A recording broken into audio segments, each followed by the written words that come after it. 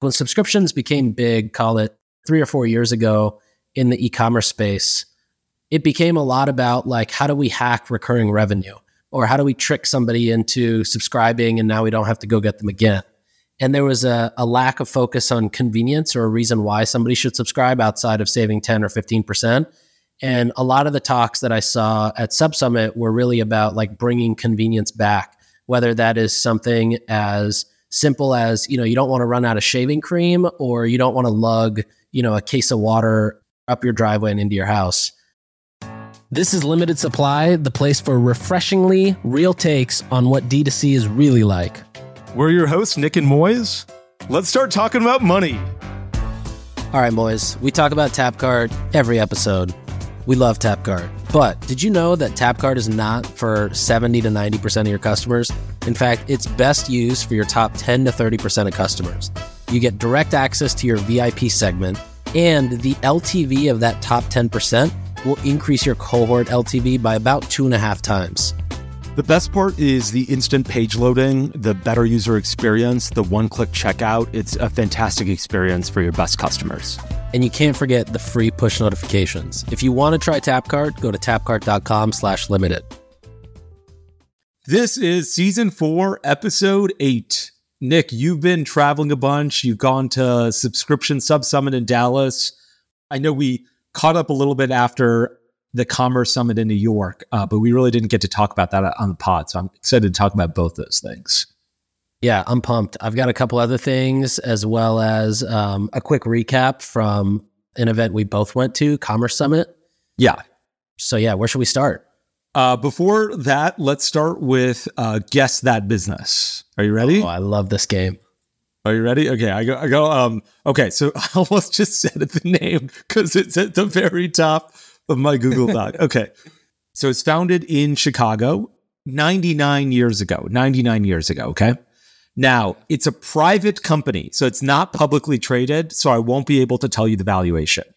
But it's primarily a brick and mortar business with 5,746 stores nationwide, 5,700 stores nationwide. So that is massive.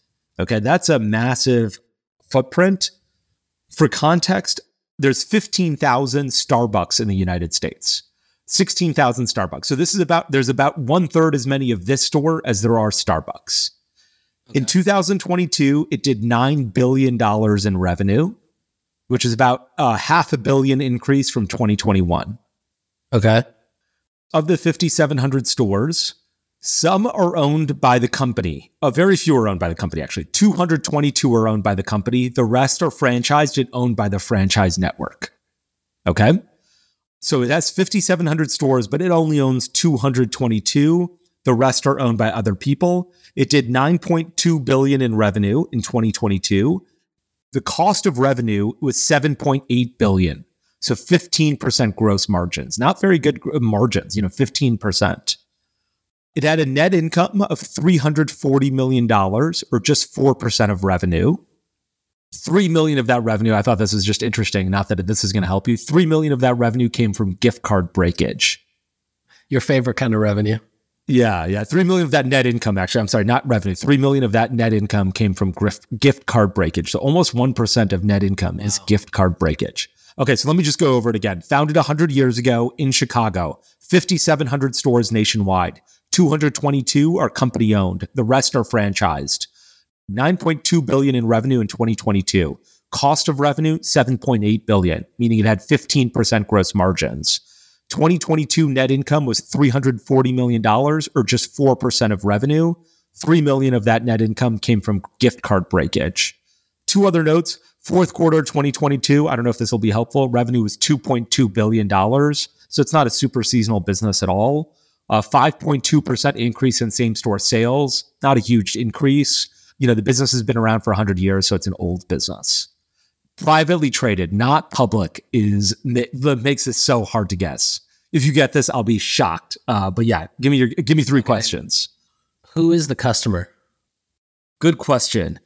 My dad, me, maybe your mom, during the holidays, maybe, but probably not. Anyone can be the customer. Not like, only moms, but I bet it's more dads than moms. Let me put it that way. And do they sell something that you can eat? Yes, but that is a very small part of their sales. Okay. I'm thinking of like the Hallmark store for some reason. Ooh, that is so good. That is so good. I think moms would be more likely a customer than dads. It's not the Hallmark store, but that is a really good guess.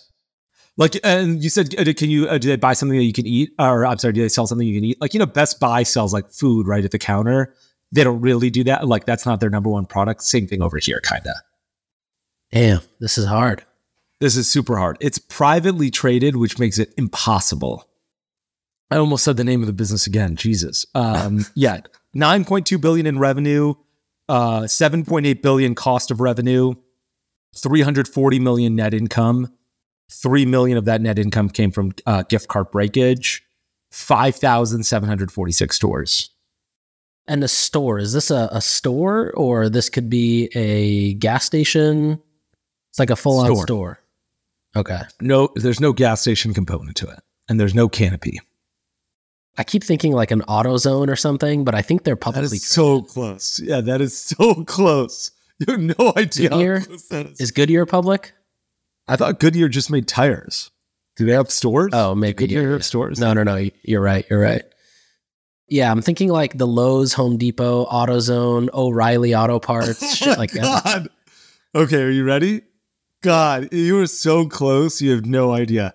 Ace Hardware. Oh my God. You should have said free popcorn. They give out free popcorn? Yeah, that's like, I feel like all the Ace Hardwares are known to give out free popcorn. Oh, I've been to Ace Hardware before. I've never gotten. They only do 15%. They only do 50. That's because they sell all their stuff as a wholesaler to their retailer. So they're like Ace Hardware has a couple components. One is they own 200 stores, but the vast majority of their business actually comes from selling, goods to their retailers. So Ace Hardware corporate sells it to all of the franchise stores. And so there's 5,500 franchise stores. And so they sell the goods there. And so their margins are only 15% there. Interesting. So they're 9.2 billion. That must be just like gross income as a retail business. No, that's all sales.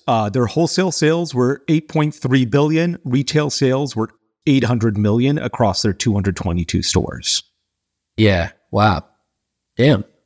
That was a good one. So yeah, that was a really tough one. I was thinking Hose and Lowe's and Home Depot. I just said Hose and Lowe's Depot. I'm shocked at how close you got. Anyway, I thought that was a fun one. Okay, let's switch to your topics. Tell me about Sub Summit in Dallas. Okay, Sub Summit. I don't think there's too many takeaways there. The biggest thing I think is, one was I think a lot of people were talking about how subscription used to be something like when subscriptions became big, call it 3 or 4 years ago in the e-commerce space, meaning like everybody had a subscription component to their site. It became a lot about like, how do we hack recurring revenue, or how do we trick somebody into subscribing and now we don't have to go get them again? And there was a lack of focus on convenience or a reason why somebody should subscribe outside of saving 10 or 15%.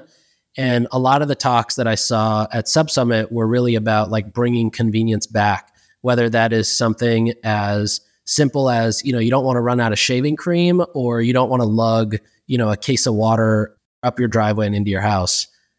But a lot of it was basically coming back to convenience. That was probably my biggest takeaway. Not that I think it was anything too groundbreaking, but I think the convenience thing was really hammered home.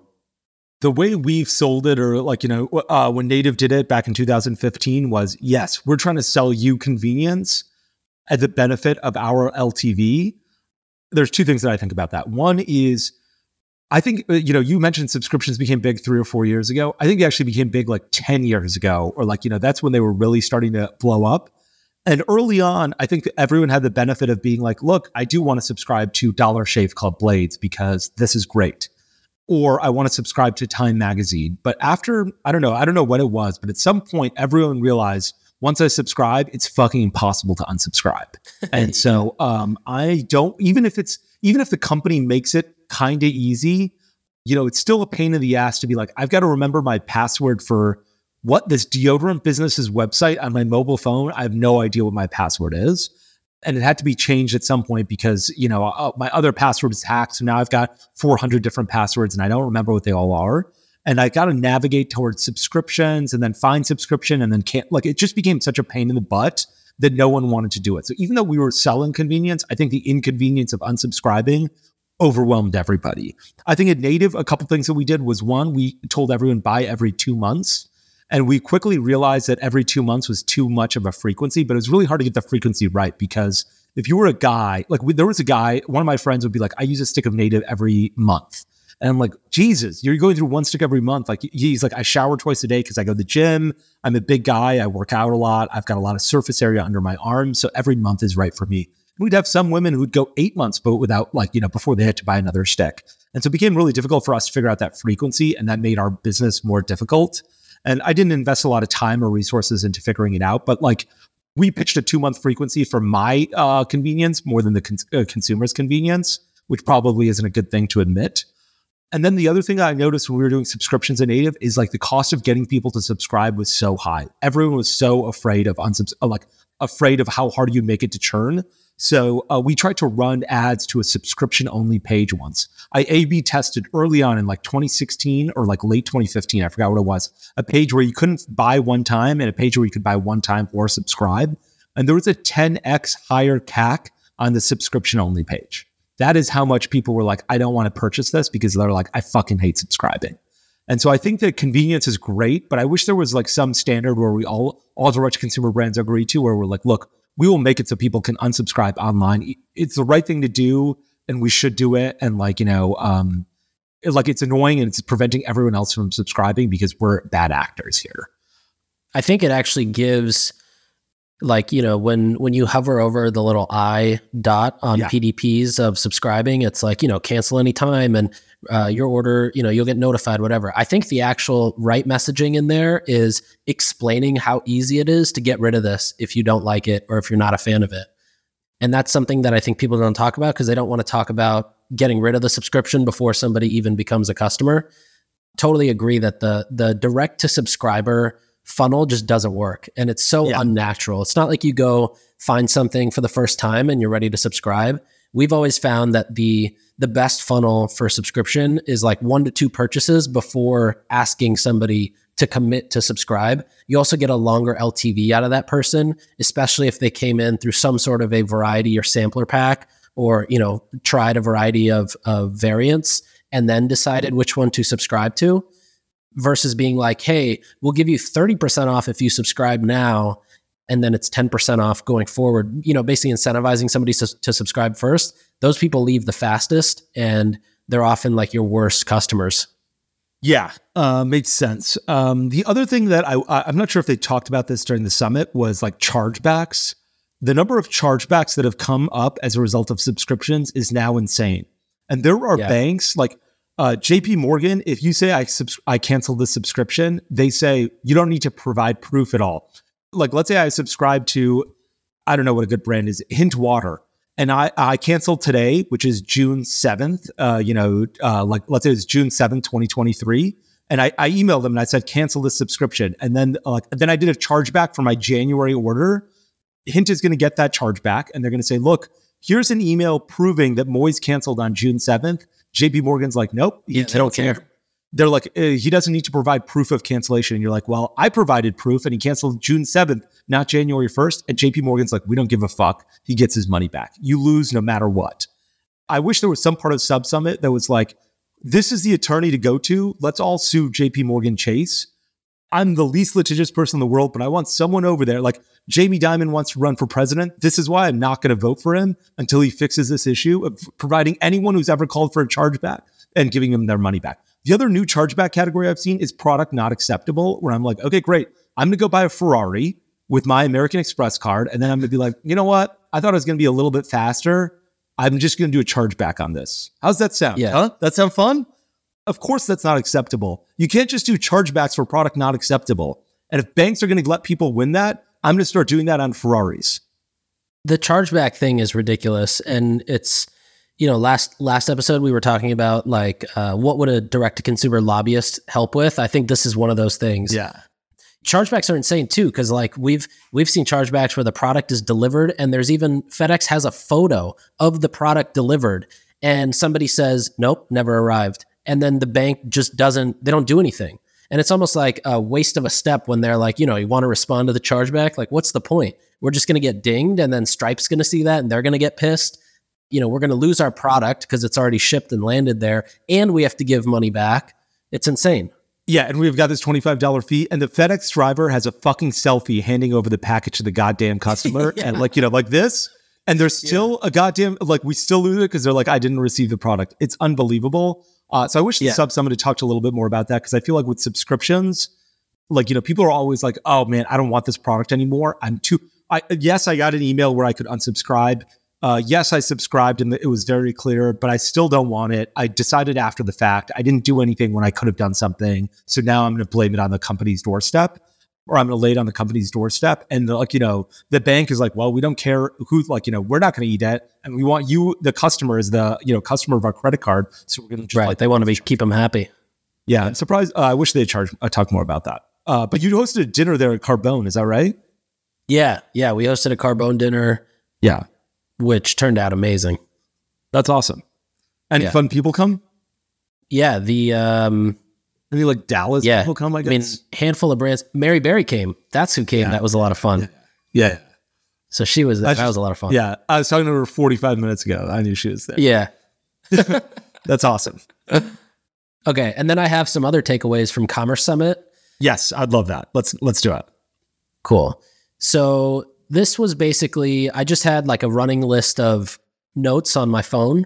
And as I would hear something, I would just, write it down because I thought it was interesting. So I'll try not to name too many names because a lot of this was shared in confidence, but you'll probably know who they are as I read it. So the first one that I think you actually, this might have been you that told me this, and I probably should have known this, but there's no tariffs on imports under $800. Yeah. Yeah, I got a segment about that right after this. Amazing. I learned from the Go Bold guys that they have a lot of brands that ship to 3PLs in Canada or Mexico and then individually ship them in for this reason. So I thought that was fascinating. Another really interesting cost savings one was a friend of yours that I met who started his own company a couple of years ago, built his own factory, and basically saves 30 to 50% of what you and I would pay if we were to go to another contract manufacturer. He saves about 50% having his own factory, and it only costed him $1.5 million to set this whole thing up from scratch, which is insane. I don't know who you're talking about, but I'll say this. I thought there was points where when I was running Native or even at other brands where I'm like, okay, does it make sense to just keep this margin myself? There's probably 40% margin there. And then I'm like, okay, the 3PL as well is a bunch of margin. Does it make sense to keep that margin? And then I was like, what happens when there's 100 people working at this 3PL or 100 people working at the manufacturing facility? 5 of them call, and they're making $20 an hour. 5 of them call in sick, and then 5 more are no show, no calls. If someone does that to me, and I've now got to manage 100 people, the worst thing I am is the worst manager in the world. I may be a bad friend, a bad brother, a bad son, but the worst thing I'm at is being a manager, and I don't want to manage 100 people. And so I think that I was willing to give up that margin, but that's really interesting that this guy has a 40 to 50% margin like that, or gets that margin from. But he's at a big scale too, so it makes a lot more sense. He is, yeah. So I think it makes sense at his scale. He's I think 50 million plus. Which makes sense for him. I mean, if his COGS are, 20 million, that would normally be 40. Yeah. So it works out well. Another one that I thought along with cost savings was basically when you sell a company to a strategic that has, let's take Native and Procter and Gamble, selling it where there's cost savings alignment versus just the same customer alignment. I think a lot in D2C, a lot of us talk about, we should sell where it makes sense for them to use our customer list or their customer list or, swap customer, whatever it may be. But, this person said basically sell where the alignment is actually in the COGS going lower. So if you sell Native and they have another deodorant brand, it makes it a lot cheaper for them to produce native, whether it's with the other products or just deodorant, and get those out and still keep the distribution at a higher margin. That's surprising to hear that somebody said that. I think I know who it was. Oh, okay. Well, you just texted it to me, so I got it. I didn't experience that at all at Native, and I almost like everywhere I went, I didn't. No one was like, "What we need to do is save your costs." They're like, that may be the case when you're a ginormous company, like when you're doing 500 million in revenue. I can understand why that would be the case. If you're doing under $100 million in revenue, there's so much blue ocean ahead of you that why would you care about that kind of stuff? And so at Native, that never happened. P&G was not like, you know what? We can get coconut oil for 10 cents cheaper a pound than you can. Guess what? Yeah. You're going to save 2 pennies per deodorant sold. Like there was never any of that. And I really appreciated that. In fact, when we sold the business, one guy from P&G, we announced it. One guy working in P&G supply chain department, like messaged me on LinkedIn, is like, I can save you 10 cents per gallon on coconut oil. And I was like, okay, I don't know what to do with that information. But I don't even think like Dollar Shave Club tried to do that. Like I think even bigger, like, I don't think anyone was trying to save. I bet that does make sense when you're doing $1 billion in revenue or something close to that. And under $100 million in revenue to a big strategic, they care about revenue growth. They're not worried about saving 5% on your COGS. That's not material enough for them, I think. Agreed. I think that's right. The context here was a multi-billion-dollar company buying probably 300-400 million in revenue a year company. Business. Yeah, gotcha. Okay, yeah. Moise, one of my favorite parts of launching a brand is launching their mobile app, mainly because of all of the features you get inside a mobile app that you don't get on a traditional mobile site. So, for example, push notifications, I think, are fantastic. If you can get the opt-in for push notifications, you have a golden ticket as a brand. Secondly, I love that in Tapcart, you have these content modules. You can add different pieces of content, YouTube videos, recipes, try-on hauls, all these different things that you can't necessarily make native to the experience of a mobile site. It's really great because it allows you to keep your app like up to date and fresh. So if it's like July 4th or Mother's Day or Valentine's Day or Black Friday season, you can update the app really easily so that you can be relevant to the time period you're in. Couldn't agree more. And if you want to try Tapcart, go to tapcart.com/limited and get up to 2 months free of Tapcart. Okay, another interesting one that I learned in the breakout was if you're hiring for a role that has no upward mobility, let's call it somebody who just comments, moderates ad comments, somebody who's just reaching out to influencers, somebody who's just sending DMs, hire overseas because you don't have to worry about their full career trajectory like you do and is expected here, where you have to have a clear path of how this person gets to the next level.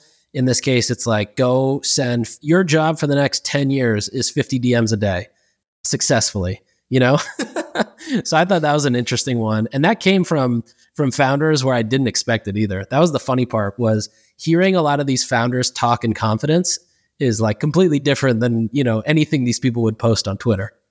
Yeah, that's funny. It sounds like you also hate managing people, actually, now that I listen to that. But I will say that you're right. Like, I felt like the best part about Commerce Summit is it felt way more blunt because it was with a lot more operators and operators hitting like, driving big businesses. It wasn't guys who were doing $1 million in revenue. It was guys doing 50, 100, 500 million in revenue.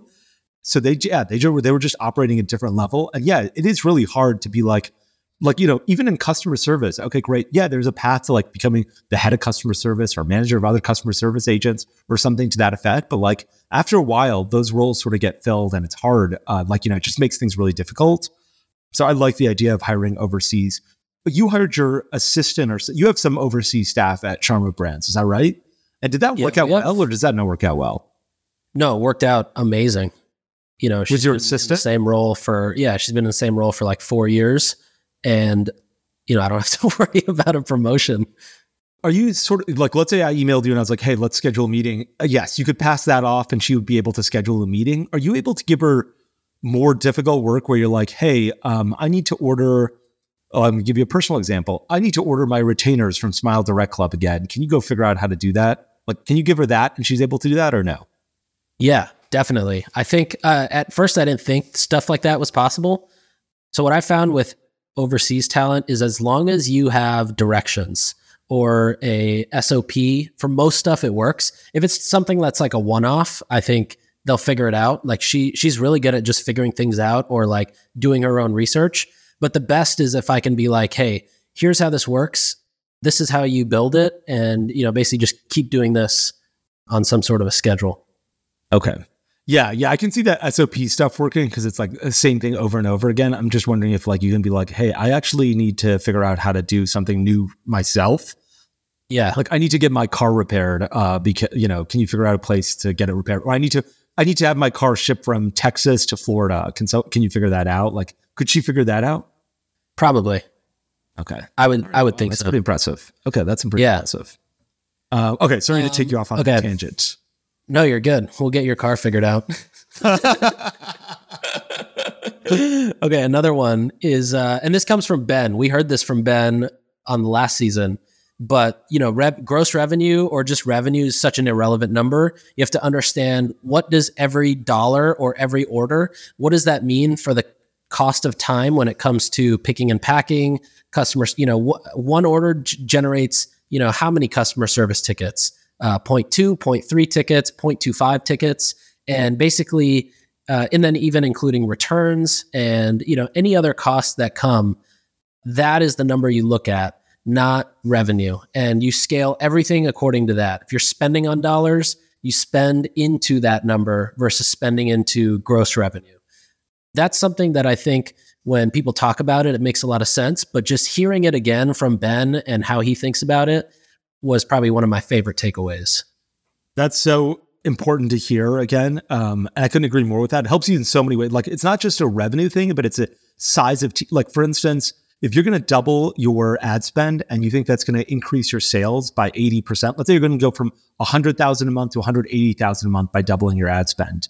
Well, if that means that you get 180,000 orders, let's say every order is just $1, you have 20% of your orders result in tickets. You need to staff up your customer service team now too, because you've got, 4x the number of tickets or whatever it is, or like, an extra 80% the number of tickets rather. So like you've got to get on top of that kind of stuff. And it really gives you a good idea of like, okay, if I increase my spend, what are the ramifications at every other stage of my business that I need to be ready for? I can't just think, okay, I increased my spend 100%. I've increased revenue. You got to increase your customer service team. Maybe you got to get more boats. Maybe you got to get more containers in stock. You got to do all this kind of stuff. And I love it when Ben says it. He explains it so clearly. And so like, you just realize that the KPI is not just revenue. It's everything that falls as a result of revenue. And the last takeaway is basically a weekly or a monthly audit of the business. So understanding cash flow, understanding what's coming in, what's going out, and routinely doing it on I think a bi-weekly basis is probably best. I would say too that event got me so fired up to just cut costs. I don't know if you felt the same way, but just hearing how savage, just hearing how savage some of these founders are with cutting costs or finding different ways to get things done got me personally very fired up to, basically not do a lot of the things that we do because that's how other people do it. So I'll say a couple of things. One is I completely agree about cutting costs. No one loves cutting costs more than I do. It is, I dream about it at night. But I will say that like, I would probably do it monthly. Like I think what CEOs often don't do is they just trust, they're like, I have a CFO and that person looks at everything and looks at my finances. If I was the CEO of a business, I would once every 3 months actually go through the credit card statement that my credit card company, that all my employees use to charge stuff and be like, why is this charge here? Why is this charge here? Why is this charge here? Now, if you see something that says Facebook ads, you have a good idea of what that charge is for. But if you see something that says like Chewy.com, you're like, why is there a charge at Chewy.com? Do we have a random subscription at Chewy.com that we need to cancel? And I think that like, you can immediately Slack someone and be like, what is this expense? And someone's going to get back to you right away as a CEO. And so I think that like CEOs don't do that often enough. And I would encourage them to do that. I think that's a great idea. Okay, here's a surprising take I had. There are a lot of these businesses that are doing 500 million in revenue. I'm like, they were so worried about cash. There was a business I chatted with that was doing 200 million in revenue. And I was like, why would you rather use a cash back credit card to spend on your Facebook ads and earn your cash back? Or do you want 60-day terms? And they're like, we need the 60-day terms. And I was like, are you crazy? This 2% cash back is worth you want me to reduce your CAC by 2% tomorrow with literally no changes? I just changed who's paying this credit card. You get 2% cash back now. And a lot of people won't take that. They're like, no, I need the terms. And I'm surprised at how many of these big businesses were like, we need loans. And that's why we're managing cash flow, as opposed to just being like, yeah, we're making a fortune. We're doing 500 million top line and 50 million bottom line. Yeah, we're worried about we'd rather have 2% cash back than 60-day terms. I was surprised by that in a way that I still don't understand why that's the case. How is it at Native for you? Let me give you an example really quick. Really what I mean is if your landlord, Nick, was like, hey, look, you only need to pay me, if you pay me all 10 months, if you pay me rent up front for the entire year, you only have to pay me 9 months. You'd consider it. You'd be like, great, I get 3 months free. That's basically the option at these places, right? And a lot of these guys, they can say, pay your contract manufacturer faster and they'll give you a discount. Use cashback credit cards for Facebook ads and you'll get a discount. And a lot of people are like, no, I need the terms because that's the only way this business works. At Native, I was looking for cashback everywhere. We were generating it. I think when I've made this public, but when we sold the business, we had something like $10 or $12 million in cash on the balance sheet. I didn't know what to do. I was, if anyone's, I'd go to like a ship station. I'd be like, if I pay you for the entire year, can I get 2 months free? Like, what am I going to do sitting on $500? If I can save $60, let me do it. And so I was trying to prepay everyone to save money, but I feel like that's not the case. And I still don't understand why that's not the case for businesses doing $500 million in revenue. I also have no idea, but I'm kind of like you. I'm always looking for the savings that come with buying up front or committing to something. Yeah, I love it. Okay, really appreciate those hot takes. I'm so glad I got to see you there. I had a great time at Commerce Summit. Yeah, that was probably the best event I've ever been to. Yeah, and it was like one day, and it was just like heavy hitters, good conversations, and honesty, and I really appreciated all of that. Agreed. Okay, there's one thing I wanted to chat about, which was Temu. We've chatted about Temu in the past, but I wanted to talk about it again. Do you know what Temu is? Temu? Indian company, right? It's a Chinese company. So it's a Chinese company run by, Pinduoduo. And basically they sell, here's some items that they sell. 8 makeup brushes for $1. 50 hairbands for $1.17. 10 pairs of socks for $3.87. 6 lip balms for 97 cents. Wow. So insanely cheap prices on everything. I see Blendjet here for less than $9. Yes. Everything that you've ever bought in your entire life has been a mistake because you didn't buy it on Temu, because Temu is cheaper. And so the company is owned by another Chinese company called Pinduoduo. So you can buy this thing you can buy 6 lip balms for 97 cents. It's free returns within 90 days and free shipping. So you can buy 6 lip balms for 97 cents and have them shipped from China to your doorstep in New York for free. And I can tell you right now, you don't need to be a very smart person to know that they cannot make money on that. You cannot make 6 lip balms for 97 cents. You cannot ship them anything from China to America for 97 cents. You cannot offer free returns on anything for 97 cents. So basically, these guys are not listening to Ben, a true classic whatsoever. Yeah. But they are getting a lot of subsidies. And I wanted to talk about the subsidies that this company is getting. And before I talk about the subsidies, maybe I can talk to you a little bit about the size of this business. They ran a couple Super Bowl ads this last Super Bowl. And in this year, Temu says that they will spend $1.4 billion on advertising campaigns in the United States. Wow. Next year, they intend to spend $4.3 billion in advertising in the United States. For context, that makes them certainly within the ballpark of Procter & Gamble, who I believe is the largest advertiser in the world right now. So they're spending, I think, about half or something around that amount in ads for Temu as Procter & Gamble is doing for all of their brands. So they're burning money like there's no tomorrow. Like, you got to be burning money, but they're burning less money than you think. And this is why. One is they're getting subsidies from shipping carriers. They're shipping most of their packages from Guangzhou, China. And there was this article in Wired magazine that was talking about this. This is how I know this. They say they're shipping most of their packages from Guangzhou, China to the United States. And on average, shipping a package from Guangzhou to the US is about $14 for the size of packages that Temu ships. But Temu actually went to their carrier, like their UPS in China, called J&T Express, and said, look, we're a huge buyer of your services. We need you to eat some of this cost because we cannot afford to send 97 cents lip balm, buy the lip balm, send it to an American and pay $14 in shipping. So J&T Express pays about $5 per shipment or subsidizes the shipment by about $5. So Temu only has to pay $9 to $10. Wow. The other thing that they do is they go to manufacturers, and once they start scaling with a manufacturer, they say, hey, we need you to bring down your prices. You're selling 6 lip balms to us for $1.97. Now we need them for 73 cents.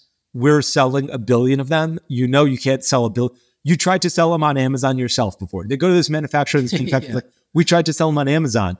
We started ads saying, free lip balm, give us 5-star review on Amazon. We started paying people for 5-star reviews on Amazon, and Amazon caught us and banned our product. And these poor guys didn't even know what they were doing was wrong, because in China, that's perfectly fine. So they're like, we thought we were operating okay, all right, and we didn't. So we're not able to sell on Amazon anymore. So the Temu guy says, look, we're selling 1 billion of your lip balms. Without us, you'd be selling 100 million. With us, you're selling 1 billion. So you were selling it at $1.73 to us before. Now we need it for 73 cents. And the manufacturer's like, well, I can either sell 100 million next year, or I can sell 1.1 billion. If I sell 1.1 billion, I'll probably make zero. But at least I sold 1.1 billion. And I keep my factory going. So a lot of times the manufacturers take a loss on this stuff. Finally, their last subsidy is from the U.S. government, which is what we were talking about. If the Temu guys shipped all of their stuff from China to America in containers and then shipped it from America to the consumer, they would have to pay tariffs when they brought it from China to America. Since they're shipping it directly from China to an American, they don't have to pay tariffs. And so they get subsidized by the U.S. government because they're shipping from China. So the jobs are in China. The 3PL is in China, shipping directly to an American consumer. The job remains in China, they pay less postage in China, and they pay no duties as a result of being in China. And do they get a rebate from the government? From the Chinese government? No, from ours. No, they get cheaper shipping costs, I think, with China Post, and they don't have to pay any tariffs. Like if you brought the same, let's say you were like, I'm going to go to the same manufacturer of lip balms. I'm going to bring them in and I'm going to pay the same price, but I'm going to put them on a container and ship them from LA to the consumer, and it's only going to take 3 days. Guess what? Your cost just went up by 25% because the US government is going to tax you for 25% for bringing those things into China. But if you ship them from China, like Temu does, they don't have to pay that 25%. That's that $800 rule you were talking about. How is that allowed? That feels like we're not winning at all. There's nothing in it for us. I have no idea why. Even like the Kubani family, the As Seen on TV family, they own, I think their most successful product is like the garden hose that's like a snake that, wraps up real quick. They're selling this for less than $13 and, probably mostly here. Why doesn't the government step in and say, not only are you not paying us anything, but you're also completely violating all the patents here? I'm not sure about the patents.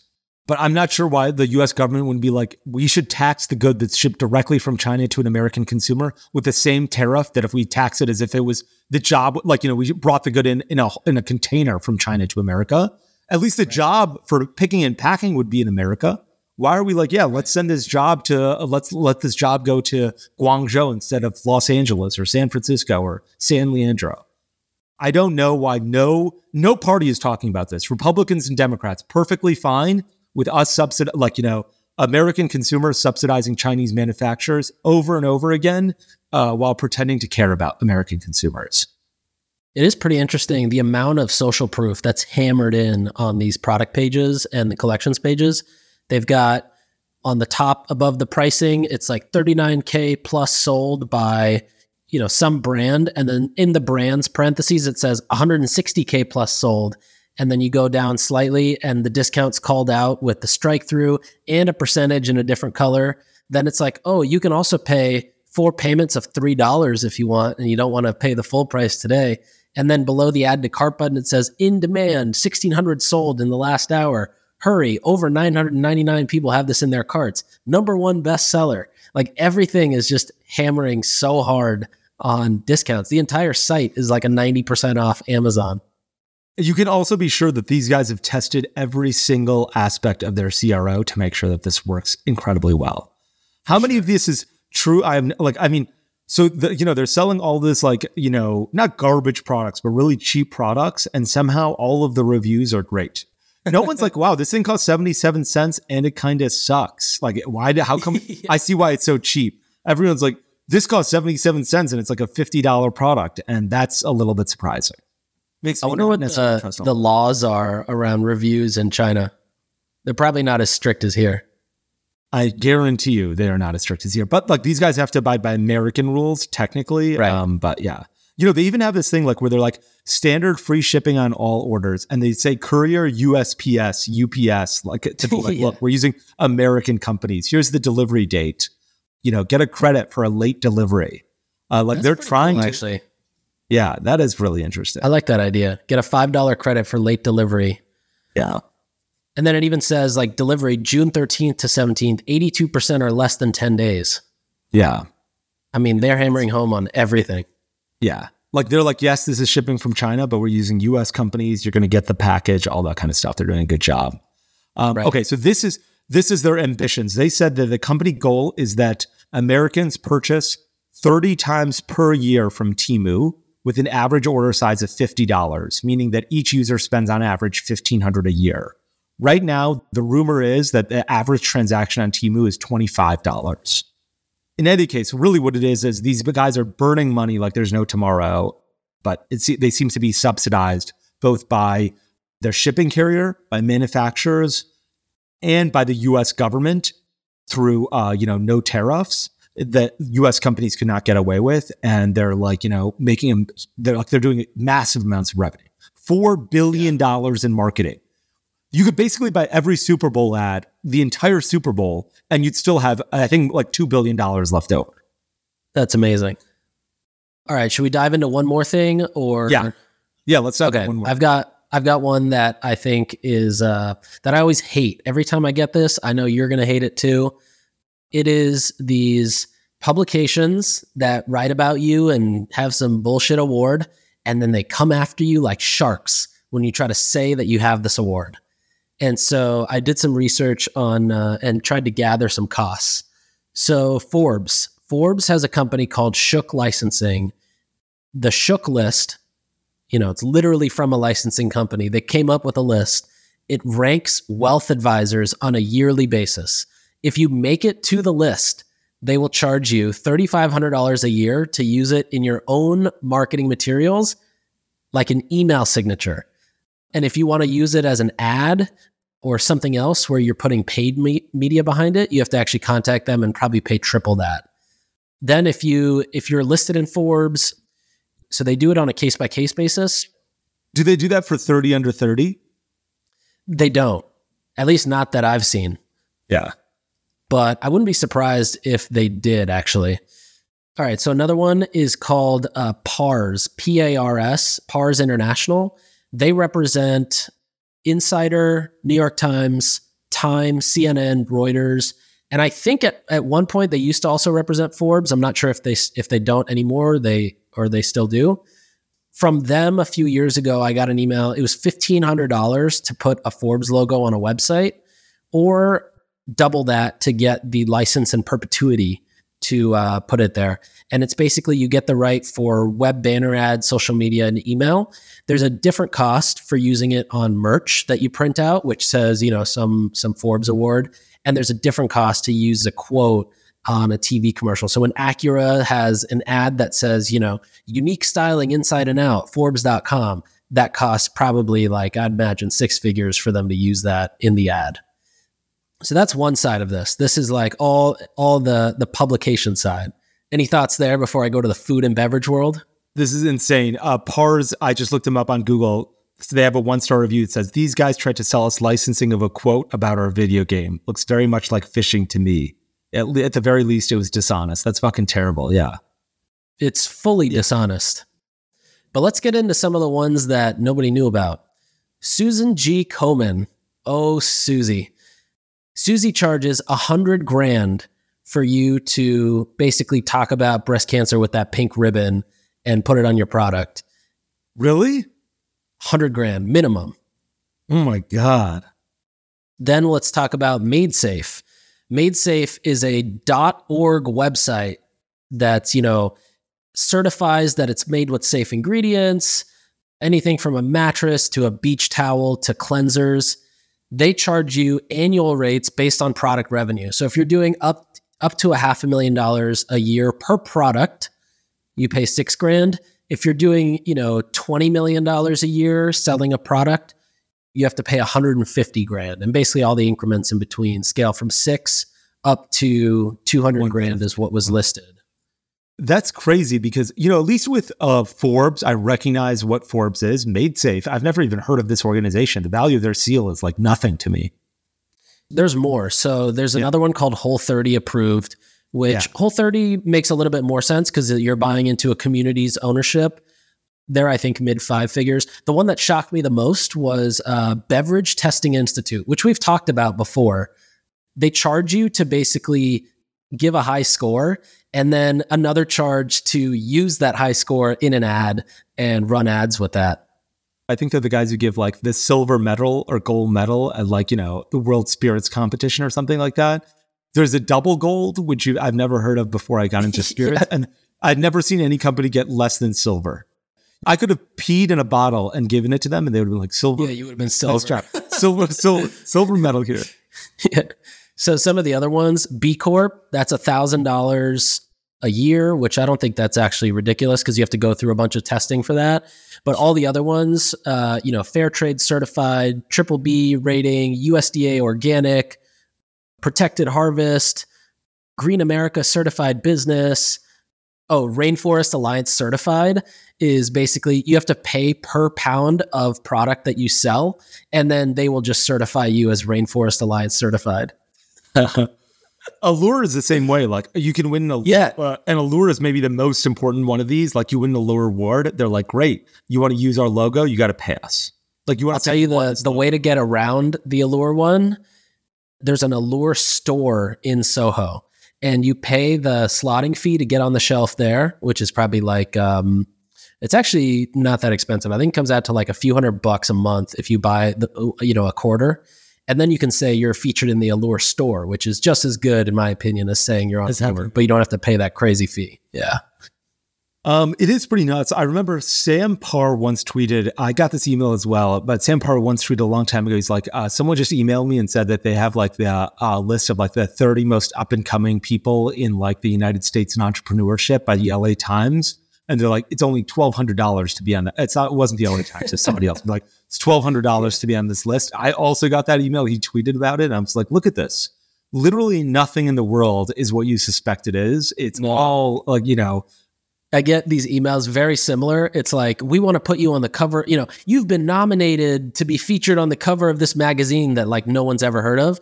And then you're like, yeah, sign me up. And they're like, cool. It's going to cost you have to buy a package where you buy an ad, 3 ads inside. So it's going to be $5,000, but we promise we'll put you on the cover. Yeah. And you'll be the only person who's ever gotten any of the circulation of that magazine. Like, they're like, we made 5 copies. You'll be like, I see someone go to you and your mom. Elmer's glue to like, seal these pages. You guys, this wasn't even professionally done. And they're like, yeah, we got it from Kinko's. And we do it overnight. And like, it's the only copy we've ever sold. Yeah. It is crazy how much of this stuff exists. I didn't realize that like, even the Susan B. Komen Foundation was doing it. That's pretty terrible. Yeah, I remember one year when I was at Hint, although Hint did pay for it recently, but when I was there, I remember the opportunity came up and I was like, yeah, why wouldn't we put this on every case? I mean, like for the month of whatever it is, October, everybody should see this. It's going to bring more awareness. And then it was like, oh, but actually you have to pay $100,000 like right now if you want to use it. And then I was like, fuck that. What's the point of that? Like, how does that do any good for anybody? There's better ways, I think, to drive awareness for breast cancer than to pay Susan. Sure. Last episode, we talked about shitty pro-life tips. I've got another one, which is you start one of these businesses called like, best health for you, or like, best for you in terms of health, have a seal and sell it to everybody that like, sell it to Coca-Cola, sell it to Marlboro cigarettes. Everyone who will be like, okay, great. This says best for you in health seal. It only cost me $10,000, and it's on this cigarette package now because that's how much that's how much these seals are worth at this point. They have virtually no brand integrity because everything, like, they're all available for sale. Yeah, fully agreed. Most of them, I think, are all bullshit. Yeah, it's sad that like, but it's just the way of the world today that like, you got to constantly just be, you like, that's why friends referrals are so valuable because you're like, this person was not paid to tell me this.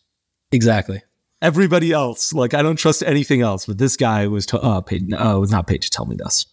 Yeah, the funniest is when I hear like my mom says, "Oh, I bought this because I read some articles and it was the best one." I'm like, Mom, you fell for that. Yeah.